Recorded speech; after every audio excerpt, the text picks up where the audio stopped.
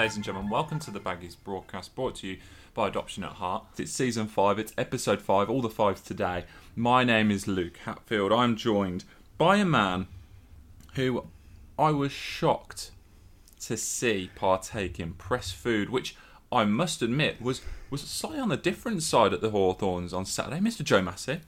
Hello, how are you? I'm okay. I'm pretty hungry. You're pretty hungry. This is like role reversal today, because normally it's me that's like a bit frantic and a bit like saying, we've only got an hour, Luke. We've only got an hour. We've got to get it done in an hour. I've got so much on. But this morning, that is you. It is me. You are so busy. I'm just so busy, mate. Just so busy. We're racing to see Valerian Ismail at 1:30, aren't we? Yeah, I will be racing. And you haven't had breakfast this morning, you just told me, which I haven't either. I've raced into the office in Ketley in Shropshire to come and do this podcast because my kids are at home and there was no way we were going to get this done if they were there. But I haven't had breakfast, but I don't feel like that's a very big deal for me. But you're already talking about food. That's your go-to, isn't it? Go-to for banter. Go-to. Yeah. And you haven't had breakfast. I know. I mean, it is a big deal for me. I mean, people will be listening to this saying they skip breakfast all the time. It just doesn't happen to me. It's not a thing. You savour every meal, don't you? Every meal is important to me. Some would say too important, mate, to be honest. Yeah, I over-prioritise food. But at the end of the day, if you don't eat, mate, you die. That's what happens. Ultimately, if you don't eat, you die. And I enjoy partaking in food. But what did you make of the press food at Albion? It was a lovely... It was like a beef, like a pulled beef brisket chili. Yeah. But you turned down the veg, which was bizarre. Yeah, you're so dramatic about things, aren't you? But yeah, I don't know why I turned down the veg. It was a weird moment. I thought I saw what it was, but it wasn't that. I love how this is so rushed that literally all you've got for the banter section is press food, isn't it? You really want to talk about that press food. Oh no, I've got something else. Oh, right, good. Yeah, mate. For everyone listening, I mean, this is the big news. Forget transfers. We had a beef brisket on rice. Yeah, it's like a beef brisket chili with rice, with they're like a couple like larger, almost like Doritos tortilla chips, and then some like root vegetables. I wouldn't say it was like a chili. It wasn't very spicy. It did say chili. You're absolutely right, but it wasn't very spicy, was it? No, which works for me. I'm not a massive fan of too much spice in my chili. Yeah, I mean, I don't know what else you want me to say on it. It was a fairly okay meal. I always have people asking me to rate it on Twitter when I post it on Twitter because that's the type of guy I am. The moment I eat food, do you have people ask you to do that? Or do you just have 2 or 3 people ask you to do that and you absolutely jump on it because you love it? 2 or 3 is people. It's not person. It's plural. You're right. I don't have swathes of people asking me. I'll admit that, but I gave it a 7.5. Oh, I'm surprised you gave it that high. 7.5 for me is like, it's good, enjoyable, but not like mind-blowing. Solid. Exactly, that's the perfect word for it. Solid. Better than Kenneth Sahor's performance. Oh, that was nasty. I didn't need to do that, did I? I did not need to do that, did I? That was really mean. I don't normally say things like that on a podcast. My word. That was mean.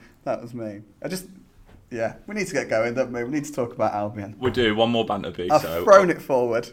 You have, but I'm going to drag it back. Okay. I need to be more careful of what I wear in future to games. Otherwise, I just get slammed. I was going to bring this up. We're going with this now, are we? Well, it's the banter section. Oh, mate. You looked immaculate on Saturday, I've got to say. You looked absolutely beautiful. I was wearing jeans and a jumper, man. You're wearing jeans and a white jumper, which you coordinated. I know you coordinated. I know you planned this with your EFL lanyard. Yeah. Is that the word? So you were wearing blue and white stripes. Now, dare I say it, your top looked more like an Albion top than Albion's top. No. It was perfect. It was your stripes. They were there. They were perfect. You look beautiful. You seemed so happy in it. The goals were going in. You were giving it the big goal tweets, weren't you? You were loving it, mate. Yeah, but I mean, I really wish there was video of my reactions to Albion's goals, but also the goals going in at Vicarage Road. I know you didn't care, did you? I cared about. No. Don't lie to the people. There are people who listen to this and expect the truth, and you're giving unadulterated lies. Honestly, I was in a right mood at 3 points in that 90 minutes. Do you know what we said before?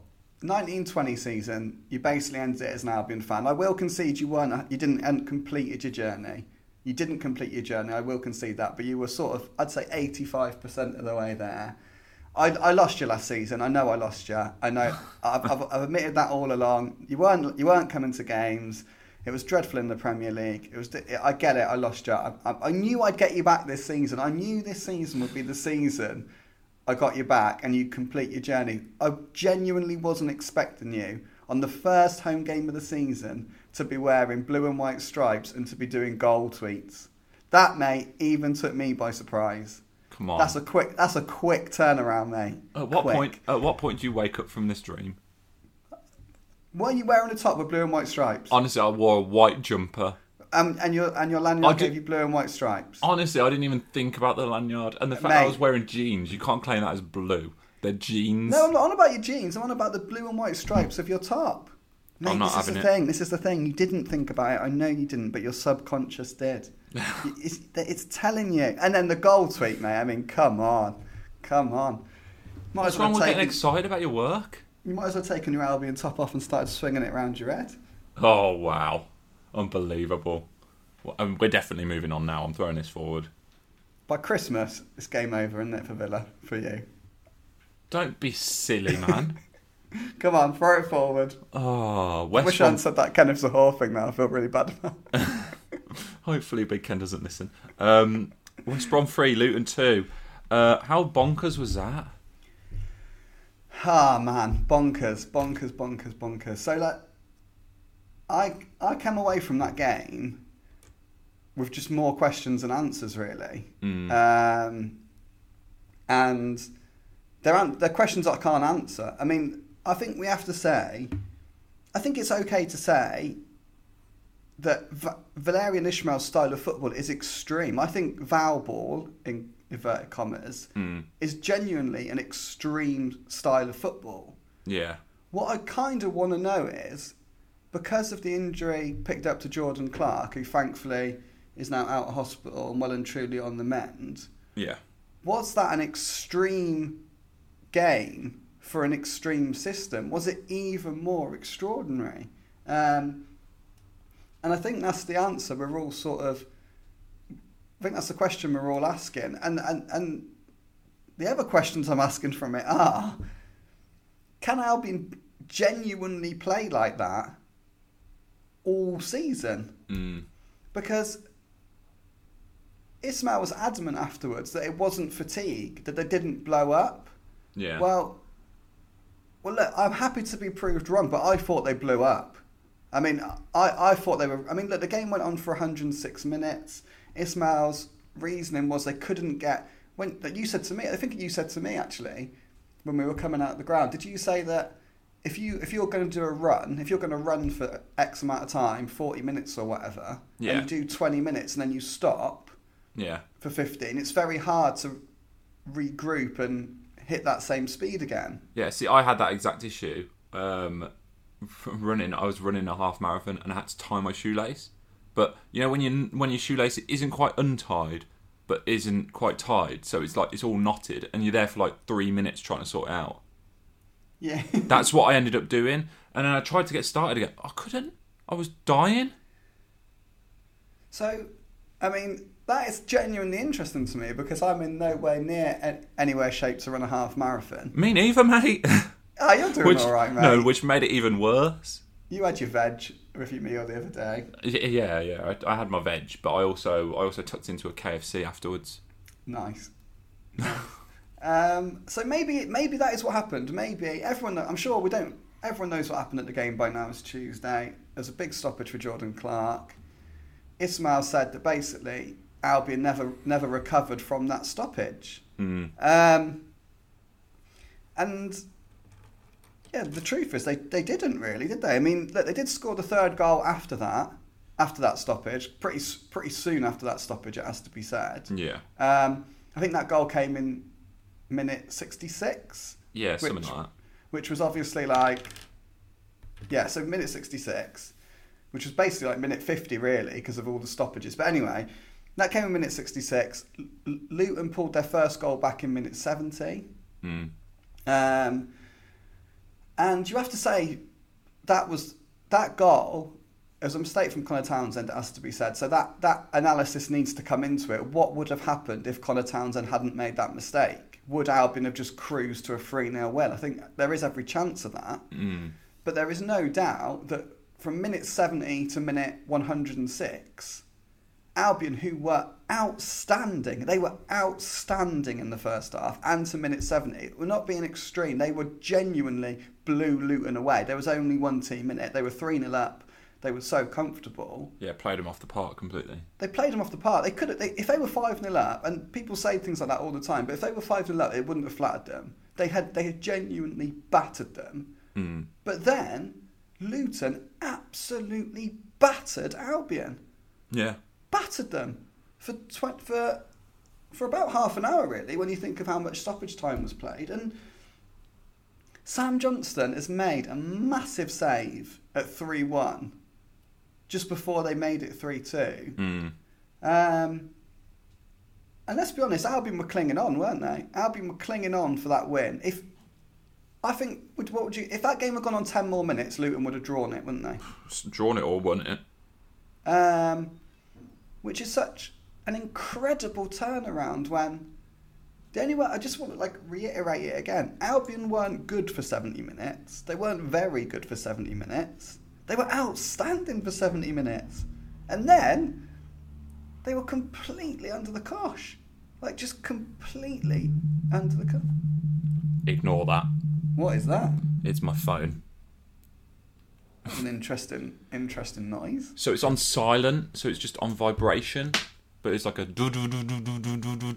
Yeah, it's like bass. Yeah, really rapid. So, extreme game of football, to sum up, really, we're playing extreme football all season, it feels like. That was particularly extreme. The questions I can't answer from it are, what would have happened if Jordan Clark hadn't had that injury? What would have happened if Connor Townsend hadn't made that mistake? Which, let's be honest, Connor Townsend was really unlucky. His clearance was charged down. The ball could have literally gone anywhere. It happened to fall to the striker. Yeah, it literally could have gone anywhere, couldn't it? It could have easily gone in the crowd. It could have easily gone behind the goal. But it fell at the feet of Harry Cornick, who just couldn't miss, really. And can Albion genuinely play at that pace all season? That's the big one for me. I mean, I spoke to someone on the phone after the game, and he was like, "If we're not up by March, we're in trouble because we're just not going to be able to play at that intensity for the whole season." But we'll see. They're supremely fit, apparently. Well, they are supremely fit. There's no apparently about it, but yeah, it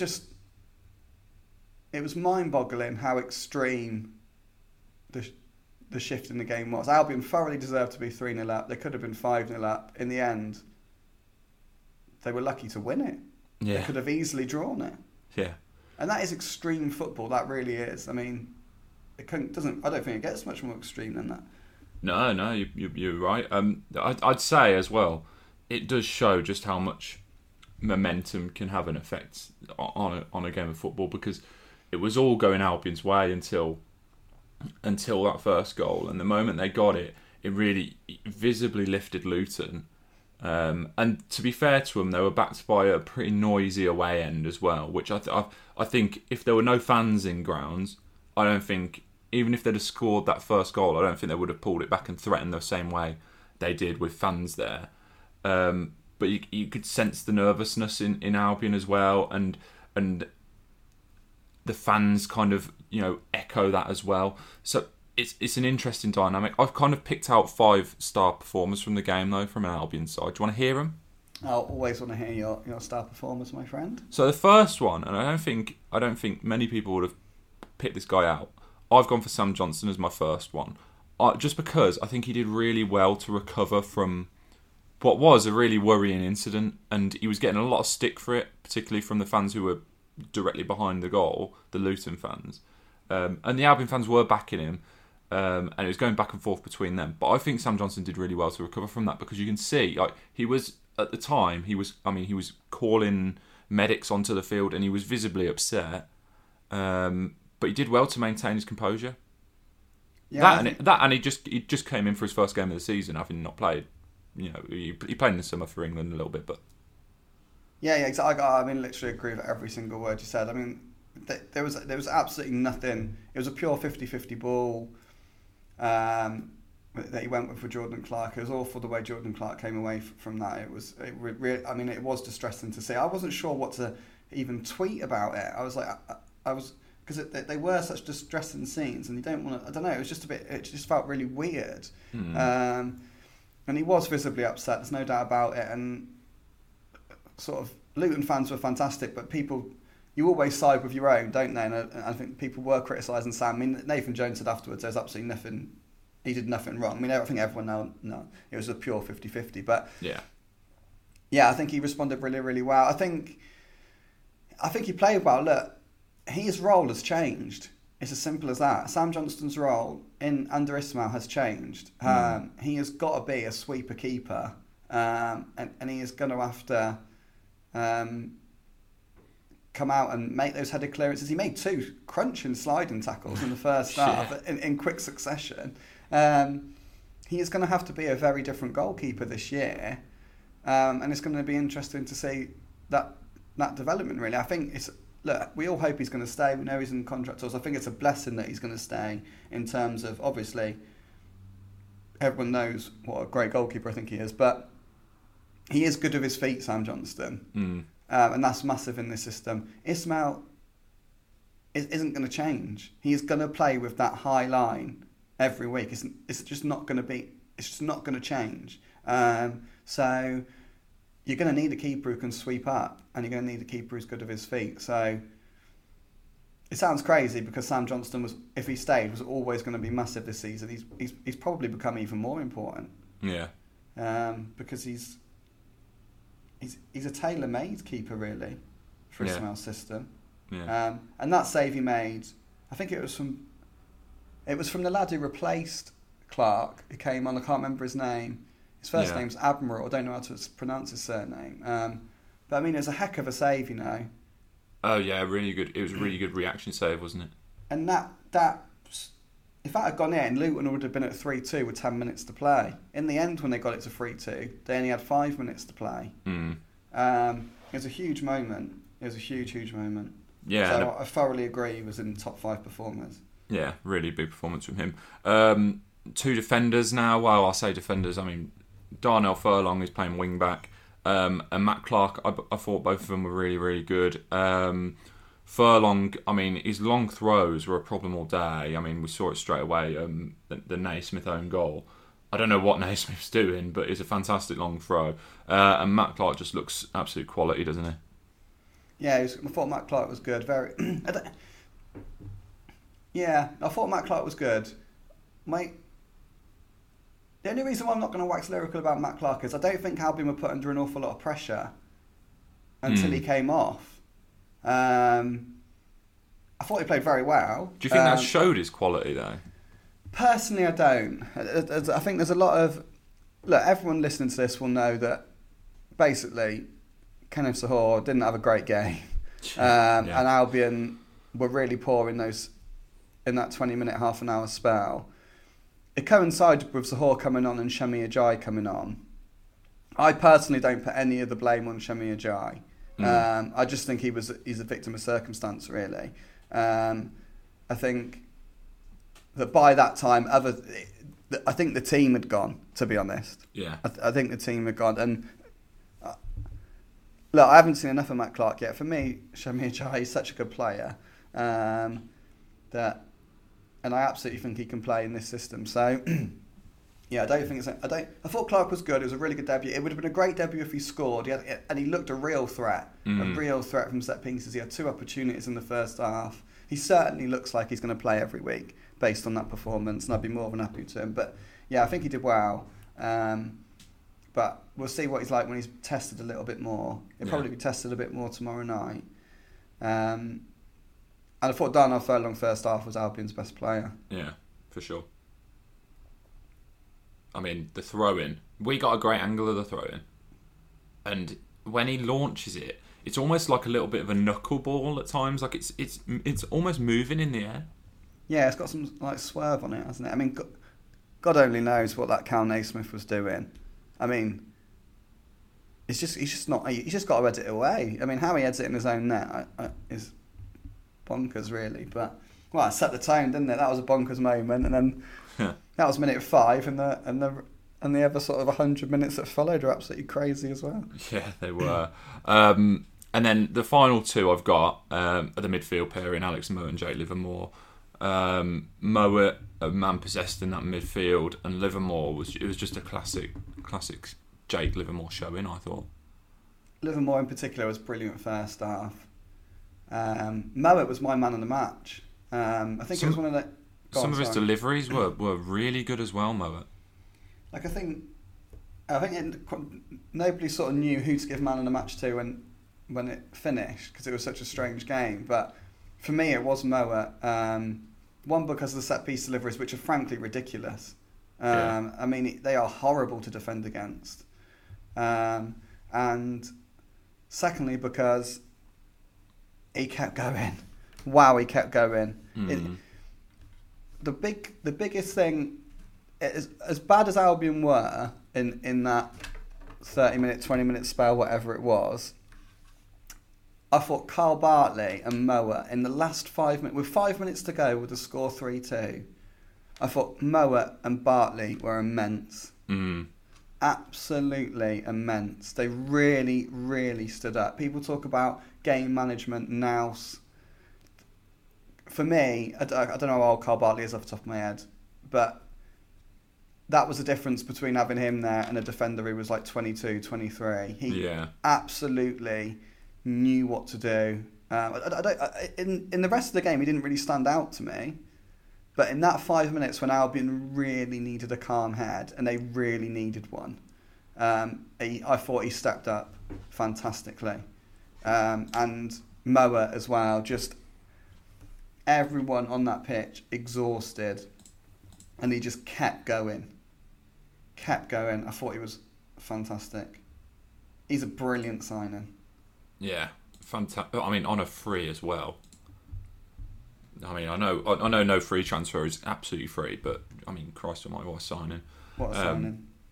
Thinking of adoption? We have all the information you need at Adoption at Heart, your regional adoption agency for the Black Country.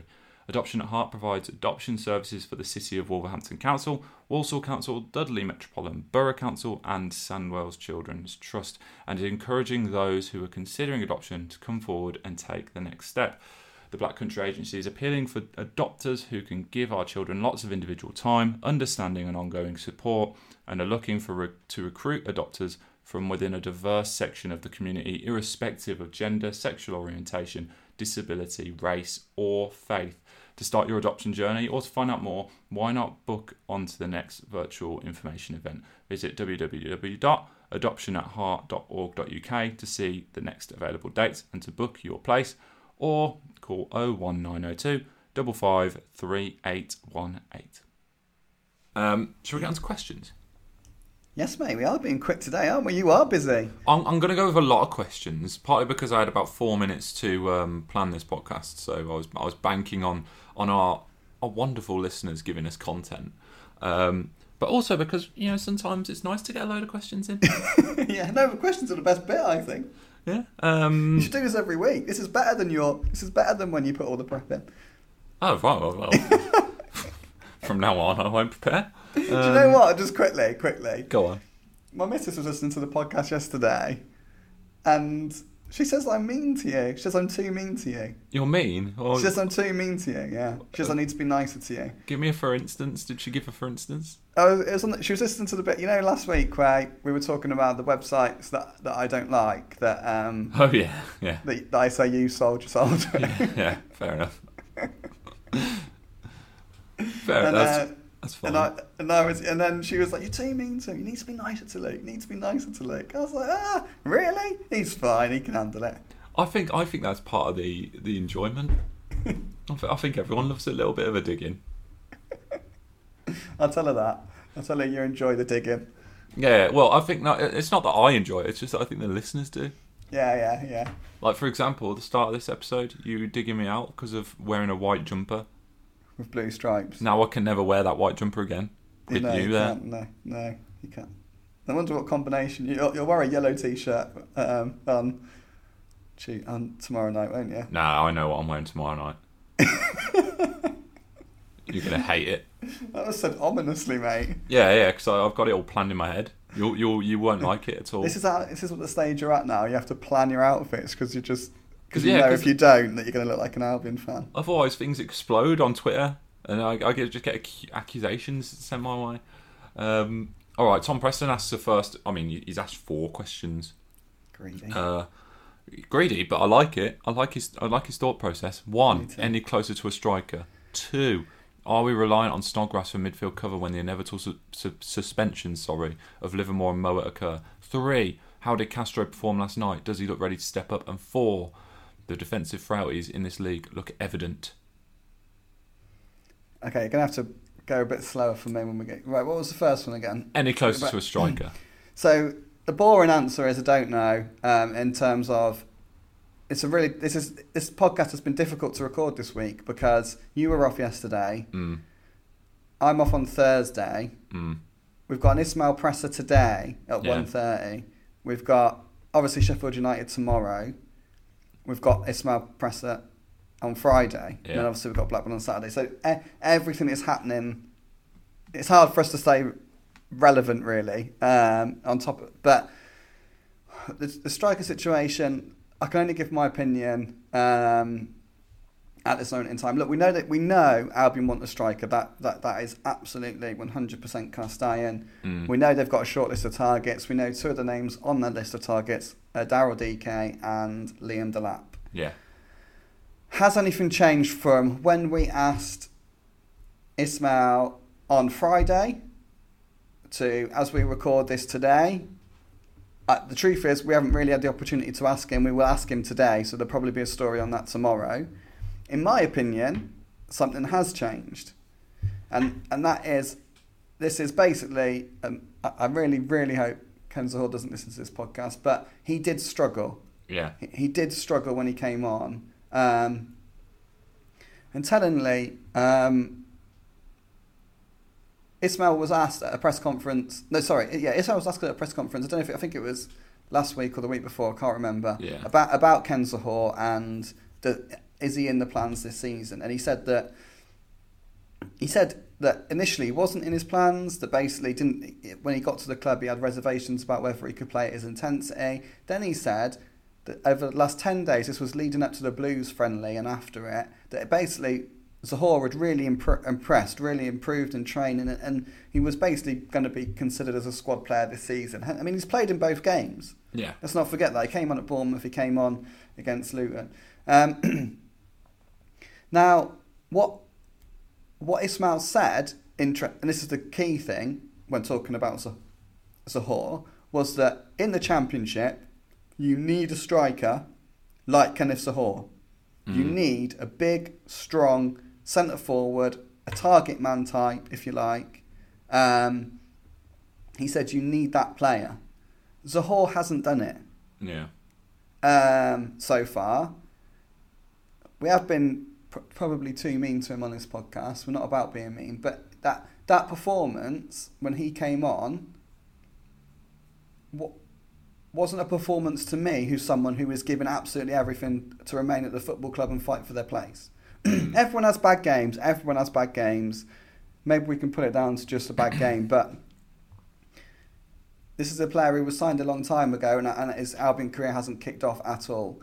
For me, if I was Ismail, I'd have wanted a striker before the game. I'd have wanted one even more afterwards. Yeah. Callum Robinson has done brilliantly. He's definitely an option there this season. 2 goals in 2 games. He's done fantastic. Zahor's performance was a real worry. Yeah. I don't want to hammer the guy. I really, really don't. But the ball just kept coming back. Nothing stuck to him. Yeah, it wasn't. It was exactly the opposite performance they needed when someone was coming on. And I do have some sympathy for him because, like with you not blaming Ajayi, I don't particularly blame Zohore. I don't think I don't think he helped, but I don't think he was the main reason for Albion struggling afterwards. And it must be hard to come into a game when the intensity you're asking for is at such a high level, going from just warming up on the sidelines to actually putting in, the type of performance you need to under Ismaël. It must be tricky, but you're right. He didn't hold the ball up, and that was the minimum that you ask of him. Really, considering his size, his athleticism, his obvious build, that's the type of player he really should be, and unfortunately, he wasn't that. I really don't want these quotes anywhere else because I am battering him. I don't want them I just want them for this podcast. Anything I say on Kenneth Zohore, I want on this podcast. But I don't. It's difficult this one because keep saying I don't want to hammer the bloke, and I genuinely don't. But if we go with what Ismaël says, and the main reason for the drop off in performance was the break in play, if we accept that, if we all just accept that now, and we just don't challenge it, we'll just go, Ismaël knows, he knows Val ball better than anyone. Yeah. The main reason for the drop off was because of that, and we all hope that is the case. Zohore's performance, I said I don't blame Ajayi. I still put some blame on Zohore. Because for me, he didn't compete. Yeah. There were times when he lost headers to a defender that was significantly shorter than him, and he lost those headers because he didn't jump. Yeah. And look, this is a battering. There's no doubt about it. I've never spoke about it. It's awful. I really don't want to do it. I really, really don't want to do it. But you need just Albion were coming under so much pressure, and they needed an outball, and they needed an outball, and they didn't get it from him, and that's frustrated me. It really has. I don't want to I just move on because. There's nothing I would like more than for Ken Zohore to turn things around, have a stormer against Sheffield United tomorrow night and score 20 goals and fire Albion to the Premier League. There's absolutely, genuinely, I'd be so happy for him, I'd be so happy for all of us. But that performance worried me. And I think most people, I don't know, I feel like I'm being really harsh on the lad, but I don't know how else to say it. I just don't know how else to say it. Yeah, fair enough. Are we reliant on Snodgrass for midfield cover when the inevitable suspensions of Livermore and Moa occur? Was Tom's second question. Well, the word inevitable has never been more apt. No. Because those suspensions are inevitable. Yeah. I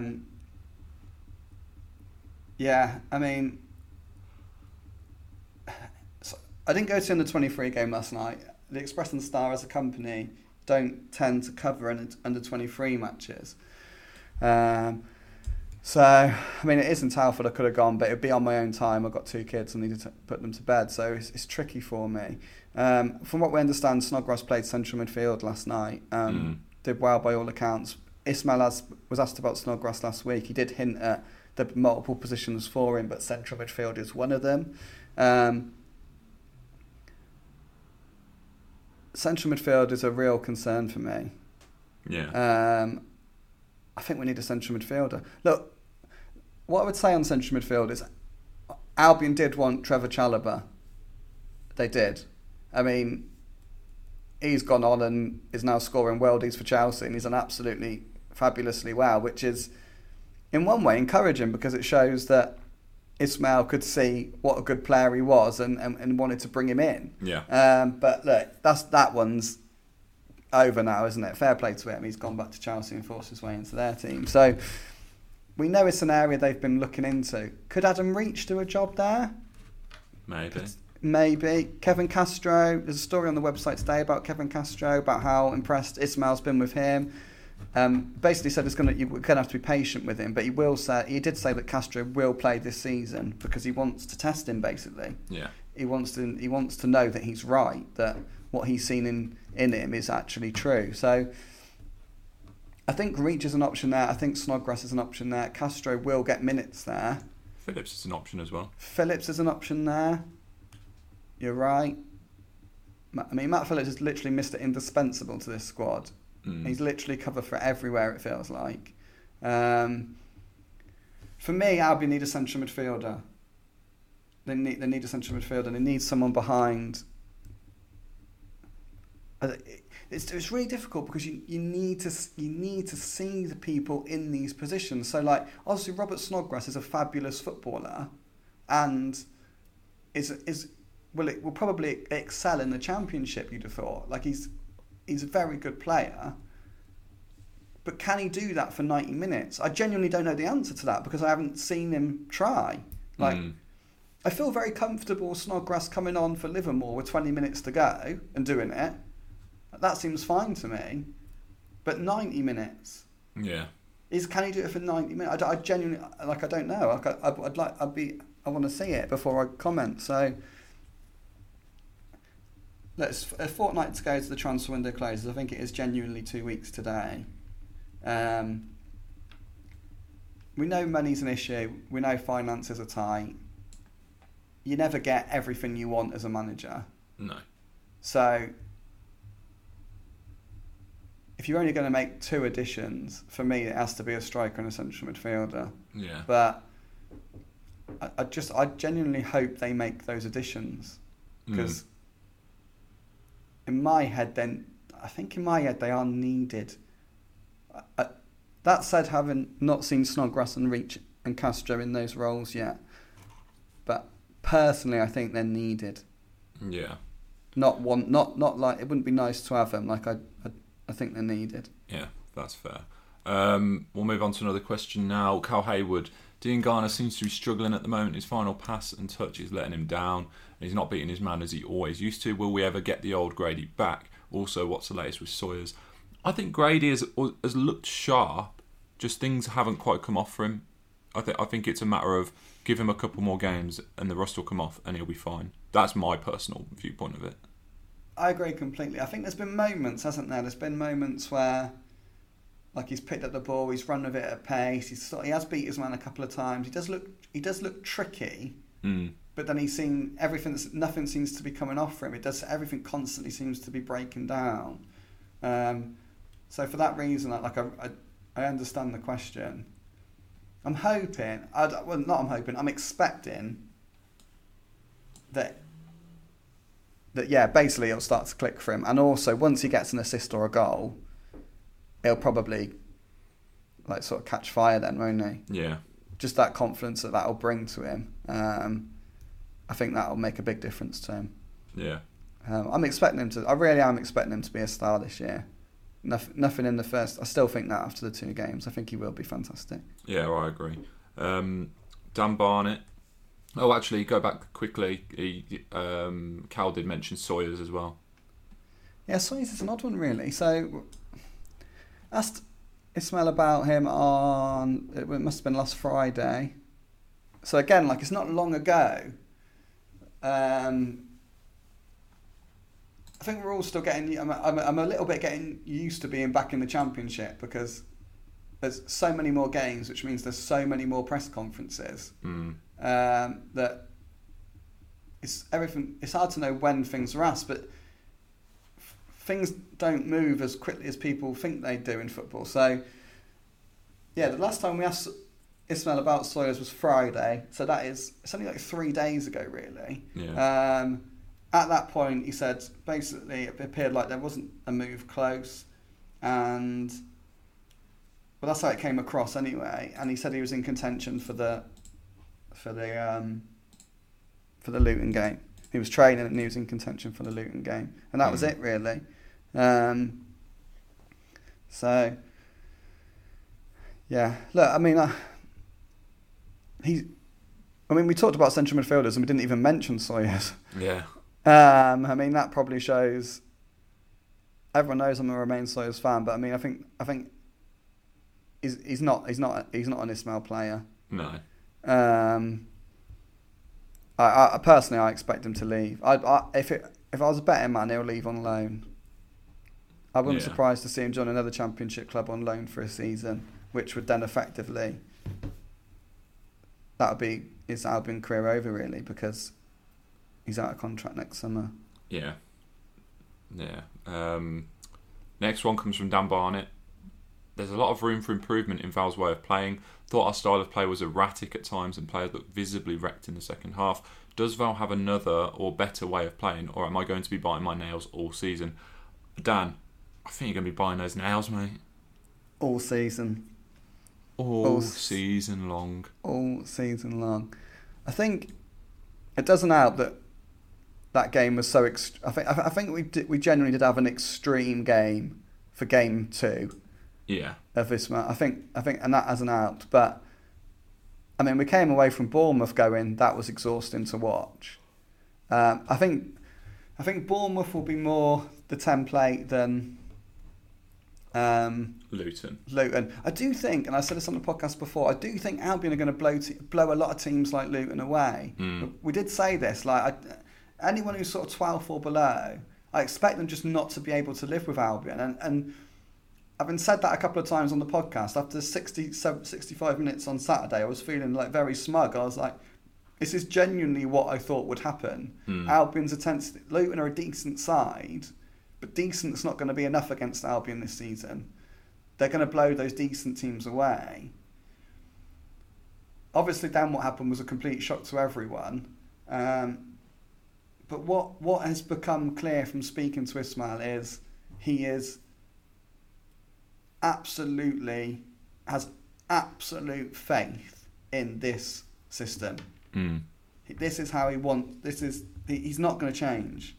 It is valuable. I mean, I wrote an analysis piece in the paper on a Monday of the game, and I can't remember, something like, basically professional football in England started in 1885 or something. I can't remember what actual year it was, but it's like 1880 something. Yeah. Well, I've read loads of books on tactics and Michael Cox's stuff, and basically, you can't reinvent the wheel. You can't Bielsa's not reinventing the wheel. Someone at Barcelona did it in the 1970s. You can't. You basically, there's all the ways of playing football has pretty much been done. You just can't tiki-taka, Pep Guardiola, whatever. It's only what the Dutch were doing at Ajax, and you can't really reinvent the wheel. But Ismail's giving it a damn good go. Yeah. I mean, he is giving it a damn good go. This is, I mean, it's so intense. He's taken a high press and turned the dial all the way up to 11, hasn't he? I mean, yes. yeah. Gegen press, you think it's he's just absolutely ramped it up. That's a great way of putting it. And I've never seen anything. I genuinely don't think there is another manager playing like this. No. Bielsa's obviously a bit different and does things his own way. He's got that 4-1-4-1 system or whatever it is, and which turns into a 3-3 and all that. That is very unique. But to me, Ismail's almost as unique as Bielsa. It feels like he's heading in that direction. Yeah. Because this football is different, and it's weird because it's so direct, but it's so entertaining. Yeah. Yeah. Great game for the neutral, not for your blood pressure. Yeah, it's really not good for your blood pressure. No. This is the type of question I love. Oh, it's gone downhill. Things have gone downhill. Sol says, thoughts on this chicken burger from the local boss man? I just saw that, actually. That is hilarious. I am looking at it, and that is a horrendous chicken burger. That is awful. Oh, I'm going to retweet it after the podcast, and if I forget, please remind me. Someone. I can't believe they served that to it. Oh, that is grim. Is that cheese? Oh, no. It looks like they've got the bun, put it in their hand, squished it as hard as they could, and then just put it on top. It genuinely looks like they've put it they've made it perfectly, put it in the box, and then stamped on the box, and then handed it to him. Sol, get your money back, mate. You shouldn't have had to pay for that. That looks awful. That's tragic. Chris Beardley Baggy, do you think the energy levels dropped on Saturday because of the stoppage, or are we not quite fit enough yet? So that, I mean, it is, we started the podcast by saying it basically that the God's honest truth is that is the $1 million question. That is the $1 million question, and I almost don't think there's any point in me trying to answer it. Like, I think we're going to have to find out in the games. It genuinely worries me playing tomorrow night. I mean, look, I am told, and I am assured that Albion are immensely fit. Through pre-season, he has got them incredibly, incredibly fit. I think everyone with any common sense, that has to be true, doesn't it? There's no way Ismail has come in and gone, well, you just have to be fit. You just have to be supremely fit to play this way. So there's no doubt they're supremely fit. But look, did they tire? I think so, if I'm honest. Yeah. Was that because of that stoppage? Ismail says it was. I'm happy to go with him at this moment in time. The answer to the question, we're going to know in the next 2 to 3 games, aren't we? Yeah. I mean, I don't know if we're being extreme. I don't know. It's weird because I'm not. I genuinely believe this is a different type of football. So I'm sat here thinking, like, I'm glad we're playing on Wednesday, not Tuesday. Yeah. Because it took so much out of us on Saturday. I think the extra day is good. I'm saying that in August for game 3. It's game 3. I'm thinking about playing on Wednesday rather than Tuesday. I'm thinking about, do we need to rotate on Wednesday? It's game 3. Yeah. Like, we haven't even got to the end of the transfer window. I mean, but is that? But I don't know if I'm being extreme. Like, is that me being extreme? Like, I genuinely don't know. I think we're all on a journey with Ismail and this style of play. I think we're all going to learn a lot from it. I think the big question is it sustainable? Is it sustainable? And we're only going to know that in the games, aren't we? We're only going to know that by watching them Saturday, Tuesday, Saturday, Tuesday, Saturday, Tuesday. Yeah. The only thing you can guarantee is he'll make 11 changes for Arsenal. Yeah. Give him a rest. For sure. John, anything on rail seating plans? Been quiet since it was rejected, but loads of clubs have them up now. Yeah, so rail seating is what my mate does, Ali Jones. Yeah. And he's been literally all around the country doing that. From literally like Scotland to, I don't know if he's been to Southampton, but everywhere. It's actually a West Bromwich company that does that rail seating. They're all West Bromwich Albion fans. From what I understand is they have had contacts with the club, but I don't think there's anything close on that. I don't think it's a priority for Albion at the minute. Personally, I think that's a shame because I think it'd be good to have some rail seats in that. I've seen rail seats at Shrewsbury. Yeah. It were the first club to do it in the entire Football League, and I think they're brilliant. So, yeah, hopefully. It's interesting because an awful lot of clubs have done it, just as the chap in the question said. So, I think there's probably a lot of clubs, probably Albion included, that are looking at how that's going to go before they make their move. But it's going to be great. So, yeah, hopefully that won't be too far off. Yeah, fingers crossed. Ian Millington, have the club made any statement regarding the issues regarding booking match tickets? No, I'll bring that up again today. I'll see what's going on with that, because there does seem to be real issues with that.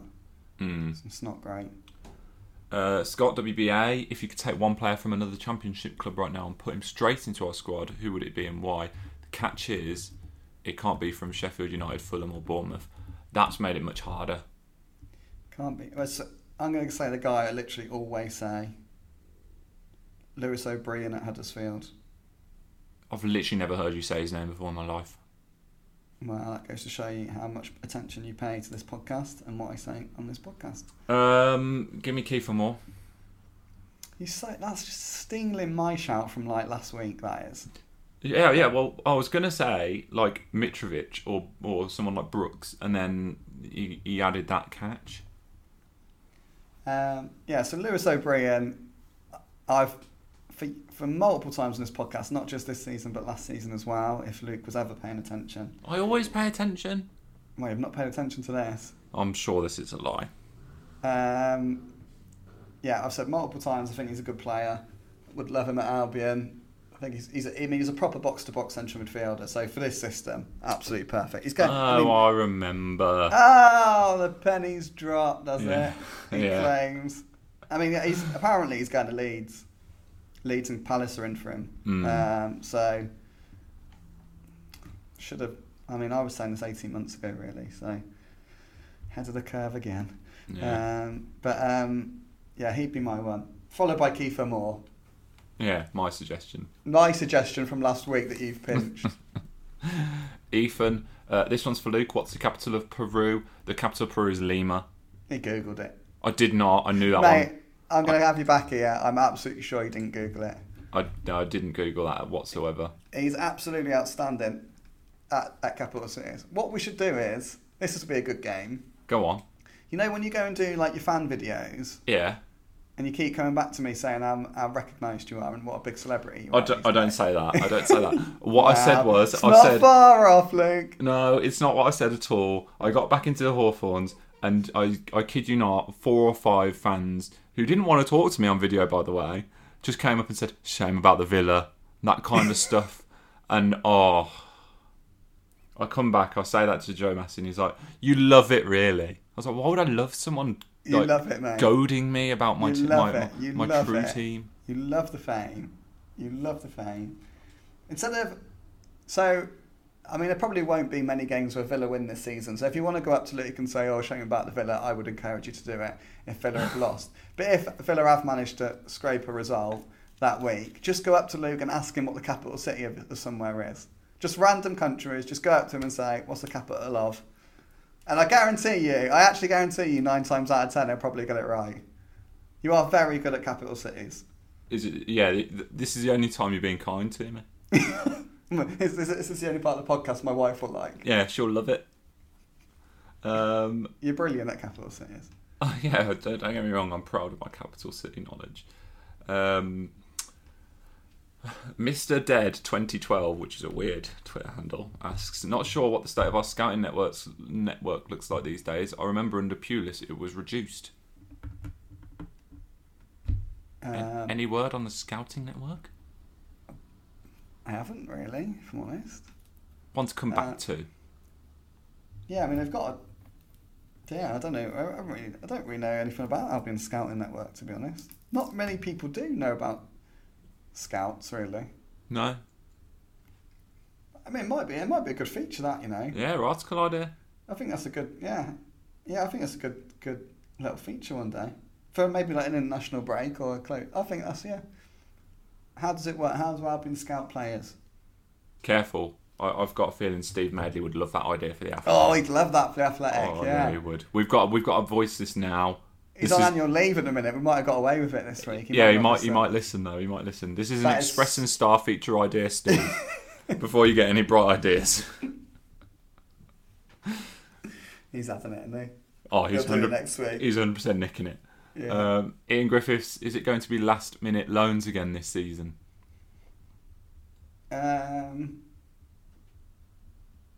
Potentially. That's not necessarily a bad thing, though. It's not necessarily. Look, if one of those loans is Daryl Dike or Liam Delap, then I don't think it's a bad thing in terms of no one's going to buy Liam Delap. Like Man City, never going to sell him.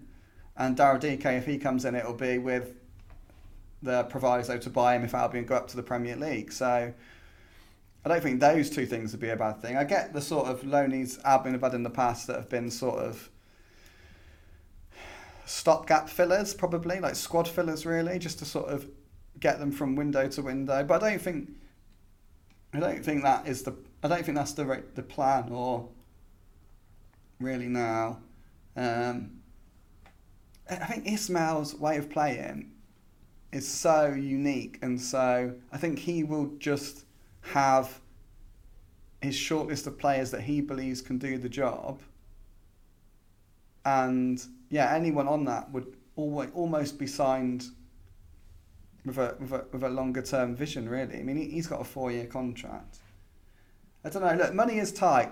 Look, Pereira's gone. We know Pereira's gone, but Johnston hasn't. Mm.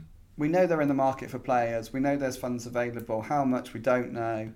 But could be like DK's going. If DK joins on loan, it's going to be an expensive loan. Yeah. It's going to be a very, very expensive. It's going to be a signing basically, because you could probably buy a very good player for the fee you'd have to pay to get DK on loan. So I understand the question. I understand people don't necessarily like loans, but it doesn't necessarily show a lack of ambition if they are loans. Yeah. You just look at some of the players they've had in on loan before. Had Dwight Gale, did fantastic. Harvey Barnes did fantastic. Yeah, no one's got a problem with loans like that, have they? No. Obviously, you'd like to keep them at the end of it, but sometimes you can't do that. Particularly if you're in the position Albion are in and they haven't got buckets and buckets, loads of money to spend. And they are a Championship side at the end of the day, so the loan market, getting good players out of the Premier League on loan, is a very, very useful tool. Yeah. Grady Diangana, for example. Like, you do get these players who are Premier League talents but can't get in at their clubs for whatever reason at that moment in time. So yeah, I think when you're in the Championship as well, you've got to look to exploit the Premier League loan market. But yeah, maybe. Yeah. Who knows? 2 weeks to go. We will see. Right, okay. This week, Sheffield United, Blackburn. They're never really a proper break in the Championship, is there, Joe? It's never a break. I love it, to be honest. I just love the games. So 46 games is a win for me. I'd make the Premier League 46 games. I'd be on my own in supporting that. But yeah, I love it. I love midweekers. I love night games. I just love games. So yeah, Sheffield United, very, very, very interesting, I think. Very, very interesting side. Like, this is a team that, look, 14 months ago finished 9th in the Premier League. That's quite an achievement, isn't it? Yeah. And 14 months ago isn't that long, really. The squad isn't drastically different from the team that finished 9th in the Premier League. A lot of the players achieved that.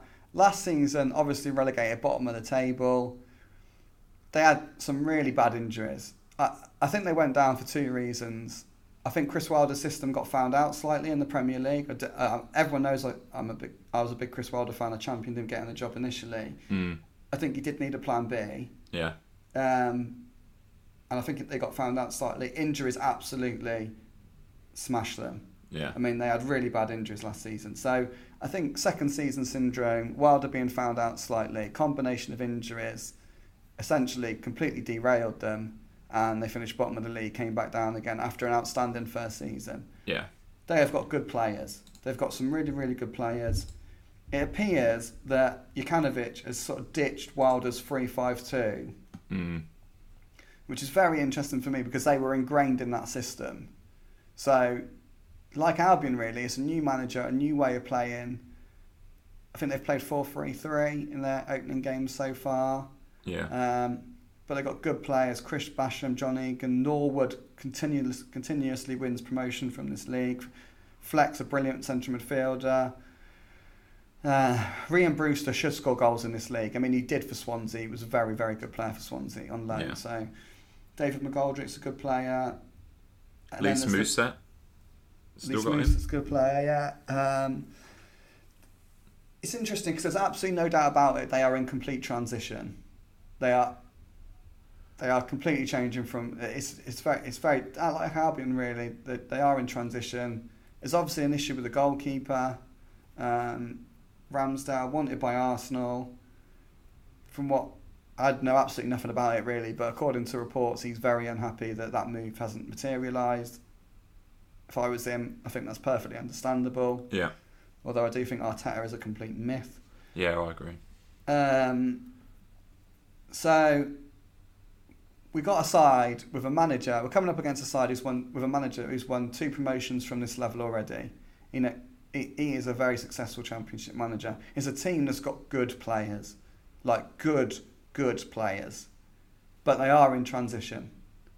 They are finding their feet. So if you're going to play them, I'd rather play them now than 15 games in. Yeah. So it's going to be fascinating. It's going to be a great game, I think. Could go either way. I'm slightly concerned that Albion are going to be that Luton took a lot out of Albion, which I do think is strange to be saying that after just 2 games. The other point I want to make very, very quickly is 2 games into the Championship, not a single team has a 100% record. Yeah. That is crazy. Yeah, you think one out of all the teams would have, wouldn't you? You think, not one team has managed to win back-to-back games. I mean, it's absolutely remarkable, this league. It's such a great competition. Even if the quality isn't as high as the Premier League, that the actual competition is so much better. Yeah. So yeah, I mean, it's one of them. For me, it's one of them. It could go either way. Genuinely, for me, the first 5 games, probably the first 10, are a learning curve. I want to learn about this system, about Ismail, about this team, because I feel like we are learning about it. I feel like it's so unique. But yeah, probably one of the toughest. Well, it is without doubt one of the toughest tests Albion will have this season. Yeah, for sure. Right, we'll have preview videos for both games. So there'll be a preview after Ismail's press conference today, and there'll be one before the weekend's trip to Blackburn as well. Anything else to add, mate? No, mate. I know you're absolutely desperate to get off. You're bang on an hour. Yeah. Bang on an hour. You've done well. Sticking to times, mate. Sticking to times. We're all a little bit busy today. It's funny how we stick to times when you're busy. Yeah. Yeah, but I'm the host, mate. I control the direction of this podcast. Exactly. As always, if you could give us a rating review, there've been a couple great ones this week. They're always massively appreciated on whichever platform you happen to listen to us on. They'd be greatly appreciated. And as always, if you know an Albion fan who doesn't listen to this podcast and you think they might enjoy it, then please feel free to pass it on. You never know, they might like it as well. But from me and from Joe, fond farewell for now.